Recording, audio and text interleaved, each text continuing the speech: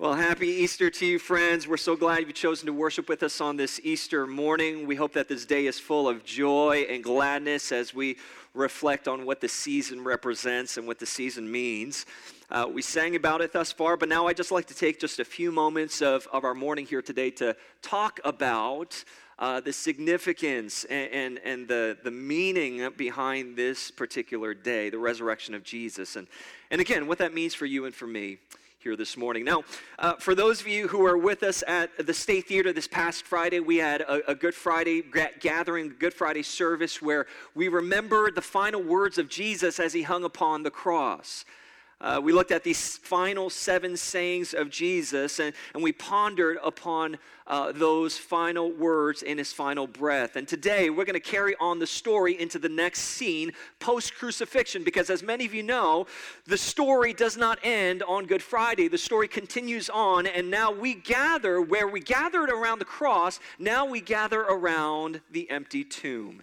And that's where we pick up the story here this morning. And so if you have your Bibles, go ahead and open that up, or if you have a smartphone, you can go ahead and open up your Bible app to the Gospel of Luke, and we're going to be looking at chapter 24 here today. We're going to be reading Luke's account of that first Easter morning.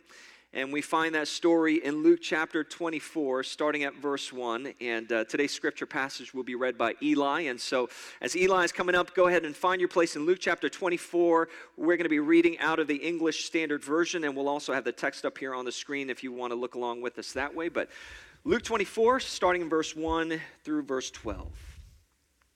But on the first day of the week, at early dawn, they went to the tomb, taking spices that they had prepared. And they found the stone rolled away from the tomb. But when they went in, they did not find the body of the Lord Jesus. While they were perplexed about this, behold, 2 men stood by them in dazzling apparel. And they were frightened, and they bowed their faces to the ground. The men said to them, "Why do you seek the living among the dead? He is not here, but has risen. Remember how he told you, while he was still in Galilee, that the Son of Man must be delivered to the hands of sinful men, to be crucified, and on the 3rd day rise."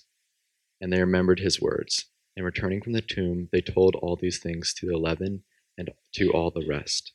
Now it was Mary Magdalene, and Joanna, and Mary, the mother of James, and the other women with them, who told these things to the apostles.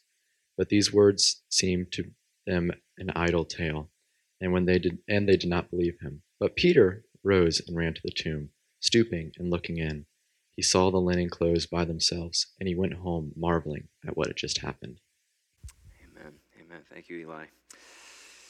Folks, if you've been with us here at ACF for the last several weeks, you know that we've been working through a series called Canceled, where we're looking at some of the heart sayings of Jesus. And the reason we're calling this series Canceled, if you've been with us, you know this, is because if you look closely at the teachings of Christ, and you look at the red letters in your Bible, you'll often find Jesus saying things that were controversial, that were heated, that were scandalous, and sometimes outright offensive.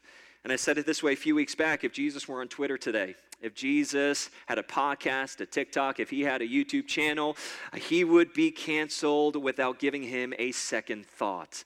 Because when you look at half of the things, even just a fraction of the things that he said that we have in our Bibles today, you would think how he wouldn't be able to get away with these things. He wouldn't be able to get away with saying things like this today. And unfortunately, if you're a follower of Jesus, I've got news for you. He has not given us the option to only take the easy words and the easy sayings of Jesus and reject the hard ones. He demands that we actually consider them all of what he said. And so that's what we've been doing throughout the course of this series. We've been considering all of what Jesus said, including the heart sayings of Jesus and the things that would have likely gotten him canceled. But this morning, as we ponder this theme of canceled, I want us to consider this. Are there things in life that perhaps should be canceled? Some of you are like, this sounds like a trick question. I don't know if I should answer this. It's like, and don't worry. No, I'm not trying to get political here. I'm not going to push any hot buttons or anything like that. But just for a moment, I want us to consider this. Are there things in life that perhaps should be canceled? Can I give you an example? An example that comes to mind of something that perhaps should be canceled is a gym membership that's never been used. Right? Ever been there, right? Like, I remember a couple of years back, I was part of a gym that I had joined, and I joined with high hopes, with great expectation and anticipation. Man, I'm going to get in shape, in the best shape of my life. The spirit was willing. Oh, but the flesh was weak. I had that membership for like maybe a couple of weeks and maybe a month or two, and then that gym membership turned into a gym sponsorship. I was just giving my money away. I was like, take my money every month. It gets taken out of my checking account, and then I got to a point where I said, you know what, this is just dumb. I think it's about time that I cancel my membership. Or how about this one? Have you ever signed on for a subscription-based service, maybe for a trial period, but then you forgot about it, and then you start getting charged, you start seeing it, it's like, hey, what's happening here? You're like, oh, yeah, I forgot to cancel that membership. This has happened to us a number of times. So when my wife and I signed on for our 3-month free trial of Apple TV, because, we wanted to watch Ted Lasso and The Morning Show and all these shows, so we said, you know what, we put a memo in our calendar at about the 2-month and 29th day marker, said cancel Apple TV because we don't want to get charged unnecessarily. We need to cancel this subscription. Maybe for you, you're sitting here today, you're like, I'm not as forgetful as you are, Dan, so this doesn't really apply to me. But I know something that every single one of us in this room can relate to. 3 blessed words to your ears: class is canceled. Amen, hallelujah, right? Like, class is canceled. Or how about this one? Your student loans are canceled, right? Like, oh, pray. Now we're having church, people, right? Like, this is like, praise the Lord, from whom all blessings flow. I receive that blessing. Let it come. So your student loans are canceled. Now, friends, I pray that would be the case, and somehow you would receive that miracle, along with the miracle of the resurrection. But here's my point. Wouldn't you agree that life would be much better if certain things were to be canceled?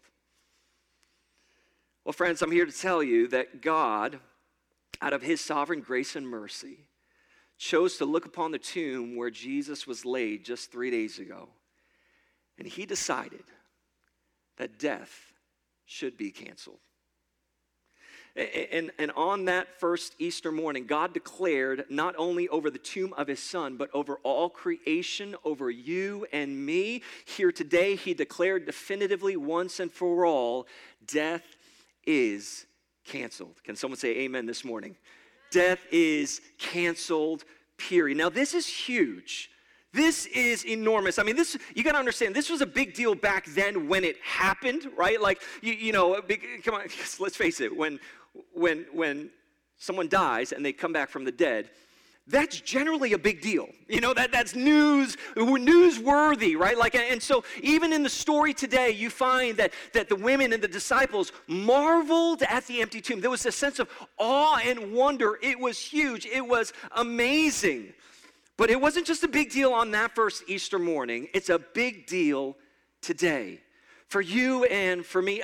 We were praying earlier as we were spending some time in worship. We said, Lord, help us to see that the resurrection matters to me.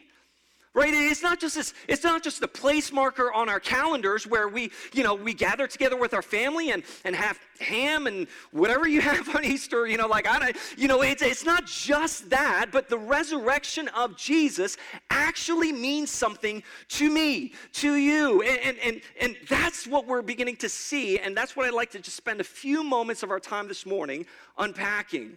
But the question is why? Like, why is the resurrection such a big deal? Why should the resurrection matter to me? Why does it matter that death is indeed canceled? Well, because if death is canceled, that means a couple of things for us. The first is this: if death is canceled, that means Jesus is who he says he is. If death is actually canceled, that means that Jesus is indeed who he says he is.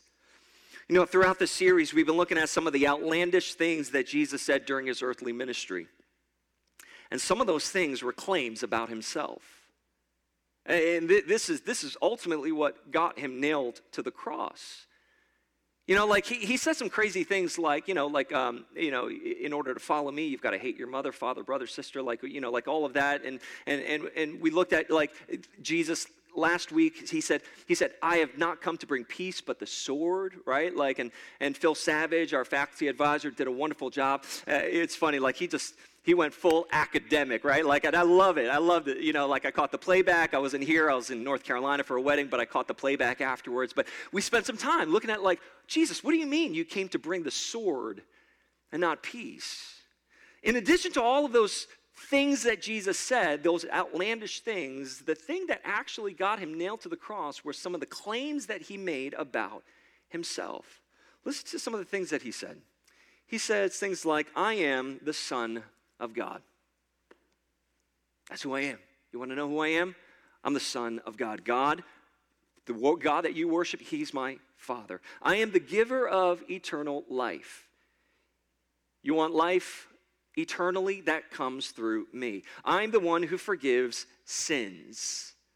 I am the Messiah, the Christ, the anointed one. I have come from the Father. But not only that, the Father and I are actually one.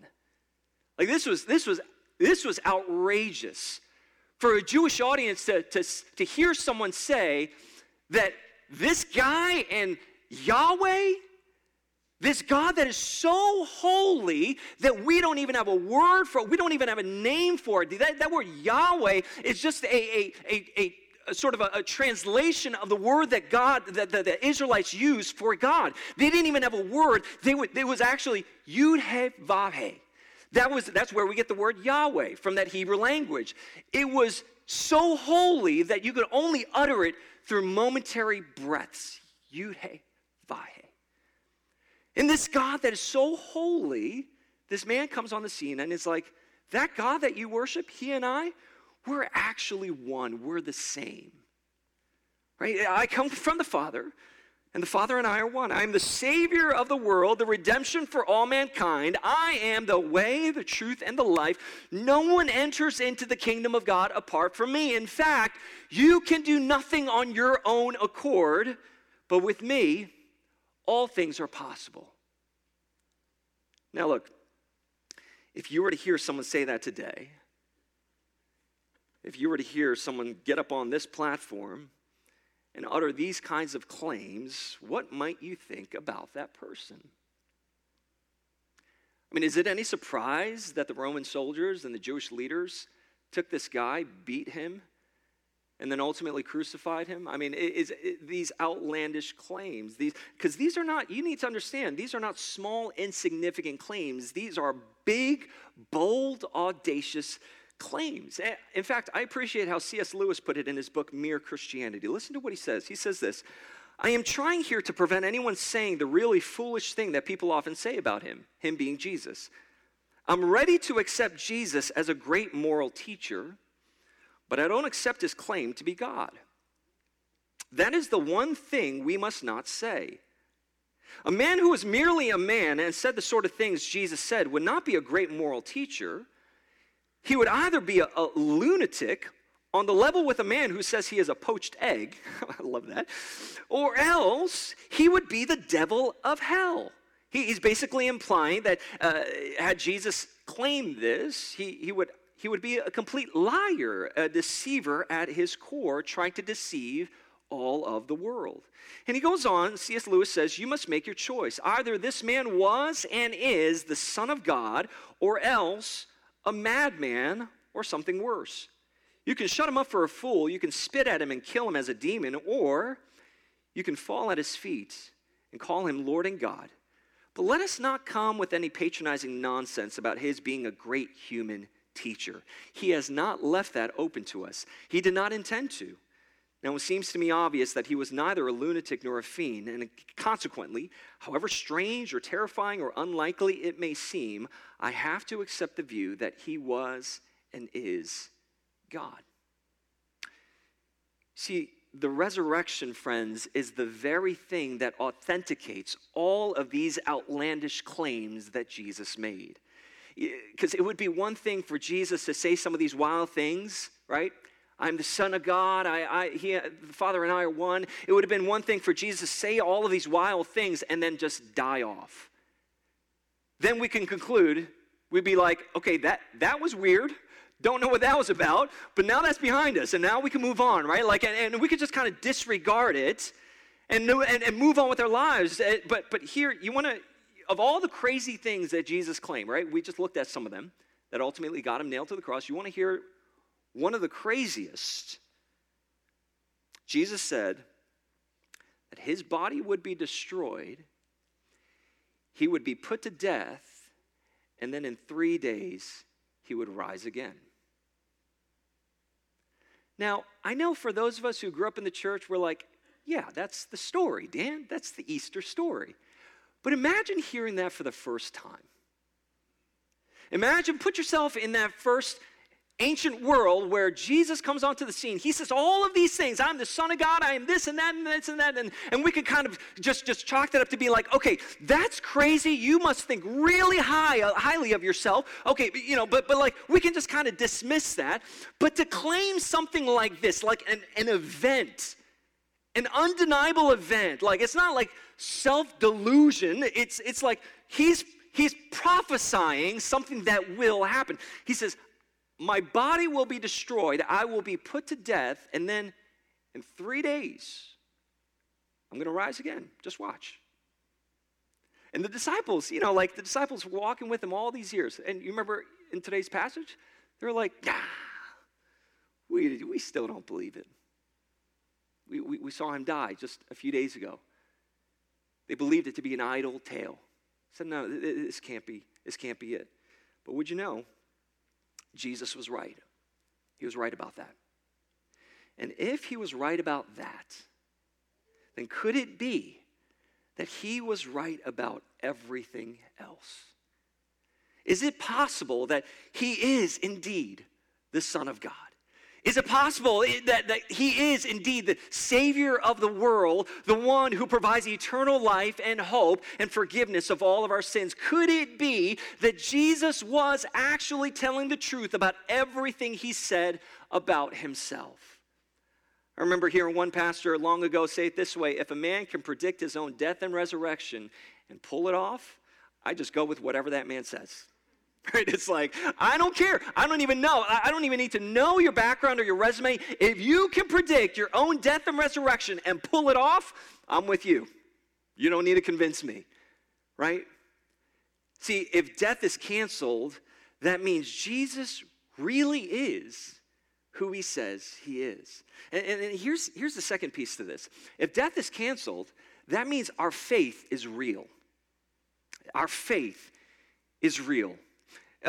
One of the dominant perspectives on faith in general today, and not just the Christian faith, but any faith in general, is this idea that faith is weak and feeble. It stands against reason and logic. Therefore, it doesn't stand very well on its own.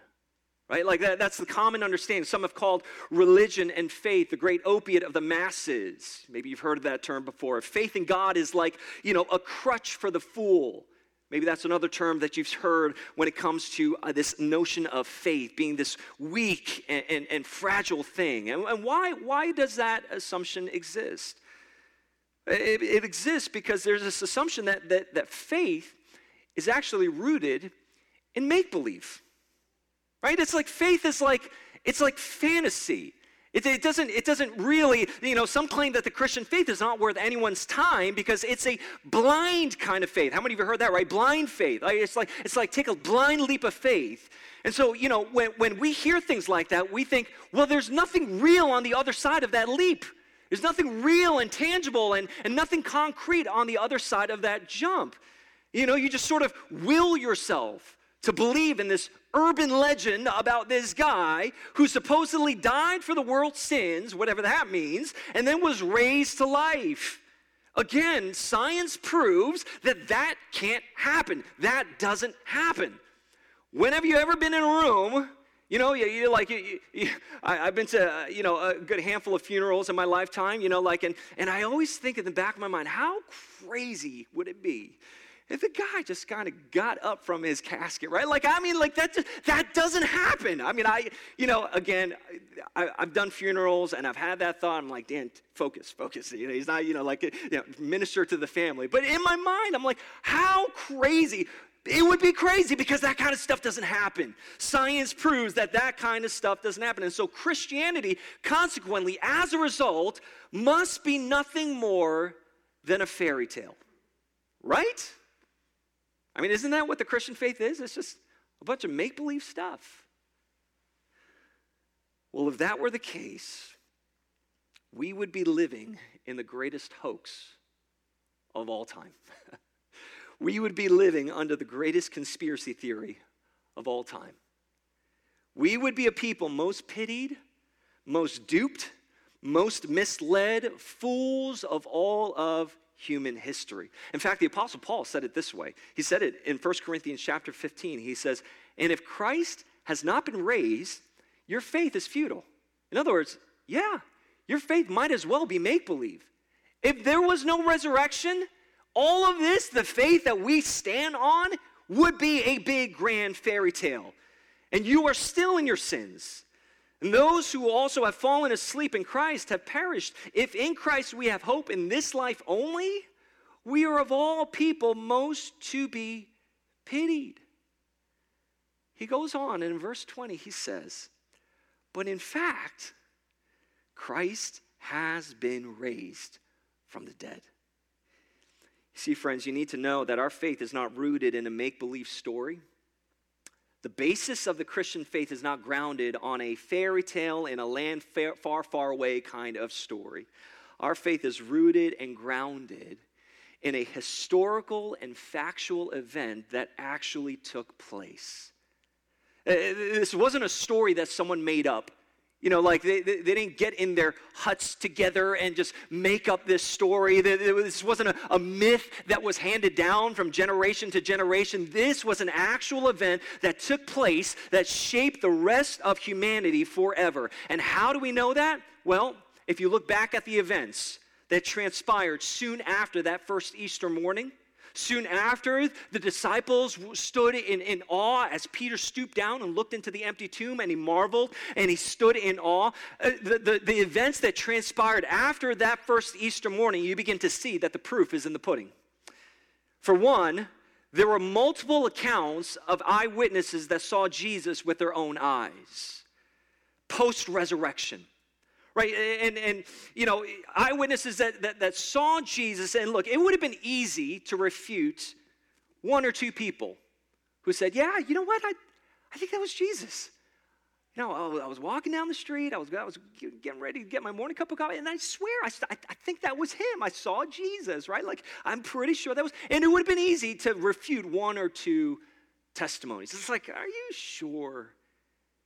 You didn't have your coffee yet. Are you sure you were seeing things right? Like, are you sure you were fully awake? It would have been easy to refute that, right? And it would have been easy to dismiss a couple of eyewitnesses, but we're not talking about a couple of eyewitnesses. We're not even talking about a small church congregation size group. We're talking hundreds and hundreds and hundreds of people who claim they saw Jesus without equivocation. They saw Jesus with their own eyes. Over 500 people were recorded as having seen Jesus, the risen Savior. How do you argue that? How do you argue that over 500 people, were they all 500 people seeing a delusion? Were they all have fallen into a trance? No, that doesn't happen. It doesn't happen. And as if that weren't enough, remember the disciples, right? His trusted friends, his trusted followers. Where were they just 3 days ago? They all fled. They all ran away. When Jesus was crucified, the disciples all scattered. And where did they go? They ran off into hiding. Because they thought if the Roman soldiers and the Jewish leaders would do this to our master, what did they think was going to happen to them? And so they run in fear, and in fear of their lives. But then you follow their journey as the story progresses throughout the New Testament, and all of a sudden you see a major shift take place in each of these disciples. All of a sudden, they go from hiding in fear to being martyred for their faith. We talked about this a couple of weeks ago, right? The disciples were very much canceled in their own regard. They all go, and the question that has to run through your mind is, what caused this shift? What caused these disciples to go from hiding in fear to standing up for their faith as they faced their death sentence? What caused that shift? They encountered the resurrected Christ. They encountered the resurrection, and all of a sudden, everything that Jesus taught them became real to them. In that moment, in encountering the living Christ, their faith became real. It wasn't a fairy tale. It wasn't a myth. It was no longer an idle tale, but this was the real deal. And it wasn't just the transformation of the early disciples that was remarkable. Remember Paul, formerly known as Saul, right? Saul was the single greatest major enemy of the Christian faith. He was the primary sanctioner of killing Christians during the early church movement. When you think about persecutions that are happening all over the world today, Paul would have been at the top of the food chain when it came to killing off Christians. And this guy, Paul, who was a Jesus hater, he is now advocating for Jesus to the point where we now have his writing in half of our New Testament in our Bibles here today. How does someone go from that to standing opposed to Jesus, his message, his ministry, his church, to now advocating for everything that has to do with Jesus? What happened? Well, I'll tell you what happened. He encountered the risen Savior. He encountered the resurrected Christ. Look, the evidence for this historic event is astounding and overwhelming. I could go on and give you evidence for this and that, for the resurrection from this angle, so much so that even skeptics and non-believing scholars have given space to say that there is adequate proof to consider that the resurrection could have indeed, very realistically happened. We can't refute that. There's too much evidence pointing to the fact that the resurrection actually took place. And so you see, we got to understand, our faith is not rooted in some make-believe myth or make-believe story. Our faith comes from an actual historical event that took place that carries with it massive implications for your life and mine today. And here's where I want to start landing the plane. I want us to revisit these 2 points that we talked about here and see why all of this matters so deeply to each of us on a personal level for each of us here this morning. We established that if death is canceled, that means Jesus is who he says he is. And if that's the case, we have to wrestle with a very important question, and that is, who do I say that he is? If Jesus is who he says he is, and he's actually not lying, he's actually not off, he's not making it up. If he is who he says he is, we have to come to a place where we wrestle with the question, okay, who do I say that he is? Who do I believe Jesus to be? Right? Like, in fact, that's precisely the question that Jesus was asking his disciples in Matthew 16. If you remember in that passage, Jesus is hanging out with his disciples, and he's like, hey, so what's the word on the street about me? Who do people say that I am? And some of the disciples chime in. They're like, well, Jesus, some say you're John the Baptist. Others say you're Elijah, and still others say you're Jeremiah or one of the other prophets. Jesus is like, all right. Now, who do you say that I am? It's easy to talk about what other people are talking about, but it's much harder to come to a place of authenticity and honesty with our own hearts to ask the question, what do I really believe about Jesus? Who do I believe Jesus to be? This is essentially the question we need to grapple with. If Jesus says who he says he is, who do I say that is? In other words, does my view of Jesus match his claim about himself? Do I really believe that he is the Son of God? Do I really believe that he holds the keys to my future? Do I really believe that he washes away all of my sins? Do I believe that he gives me a brand new life, a brand new heart? Do I really believe that this Jesus fills me with his Holy Spirit? And you want to know why your answer to this question is paramount? Because your answer to this question will determine how you live your life from this day forward. Your understanding of who Jesus is will determine how you live your life. This will be one of the primary factors as to how your worldview is shaped. And so if you don't really believe that Jesus is who he claims to be, then you're going to live your life with that filter in view, as if this whole thing is just make-believe. But if you believe that Jesus is fully and completely everything that he says he is, then your life will take on a whole new form and meaning.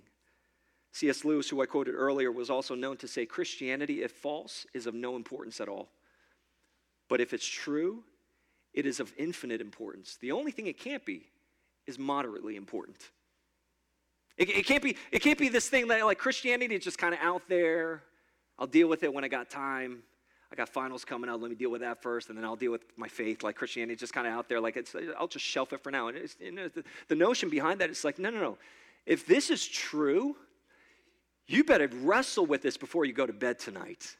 If everything that Jesus claimed is true, and you want to know why this is important? Because Jesus said some things that pertain to your life and your eternity and your present moment. If everything that Jesus said is true, I've got to wrestle with the question, do I believe him? What do I believe about the things that he has said? Jesus is clear on who he is. The resurrection has authenticated that now, but the question is, do you believe in who Jesus says he is? The second thing is this, and I'll land it here. We said that if death is canceled, that means our faith is real. You want to know the truth about faith? You can believe something is real, but not give your life to it. You can believe something is real and still not give your life to it. You can have all the evidence in the world that the resurrection actually happened. I can provide for you a 50-page report that I know none of you will read, but I could, and it can lay out all the evidence in the world that the resurrection happened. You could be presented with all the facts, the historical evidence, and still yet arrive to a place where you choose not to believe in Jesus. Because crossing the line of faith, friends, was never about getting all the facts in place. Crossing the line of faith was never about having enough proof or evidence in order to believe. Now, maybe for some of us, that's the case. Maybe even a big part of how we have come to faith. But I'm telling you, for most of us, we didn't cross the line of faith because we had all the facts and proof lined up. We crossed the line of faith because we believed that choosing Jesus was far better than anything that this life had to offer. That's not evidence-based.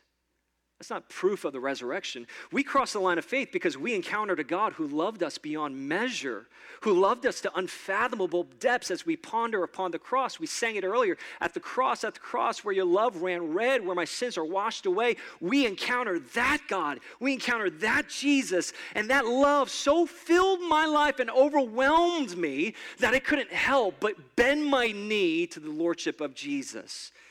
We crossed the line of faith because we believed putting our life in God's hands was a far better option than trying to govern our own lives.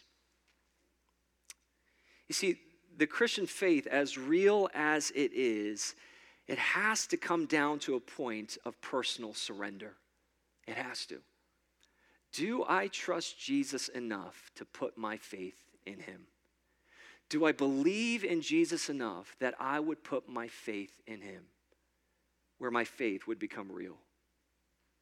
And if you're here today and you've made that decision already, then you know how infinitely great and glorious that decision was. I often say giving my life over to Jesus was the best decision I've ever made. And then shortly after that, it was marrying my wife. You know, guys, find yourself a Jesus-loving bride, and you'll be happy. You'll know you made a good decision. But prior to that, giving my life over to Jesus. And for those of you've been walking with Jesus sometime, you know this to be true. Giving your life over to Jesus is the best decision you can ever make. Now, if you're here today and you've never made that decision, to surrender your life to the resurrected Christ, can I ask you, just a friendly exhortation, encouragement, would you consider that today? Would you consider that? Do I trust Jesus enough to put my faith in him? I'm going to invite the worship team forward. They're going to close us out with this one final song here in just a moment. But as they do, I'd love for us to just bow our heads in a moment of prayer.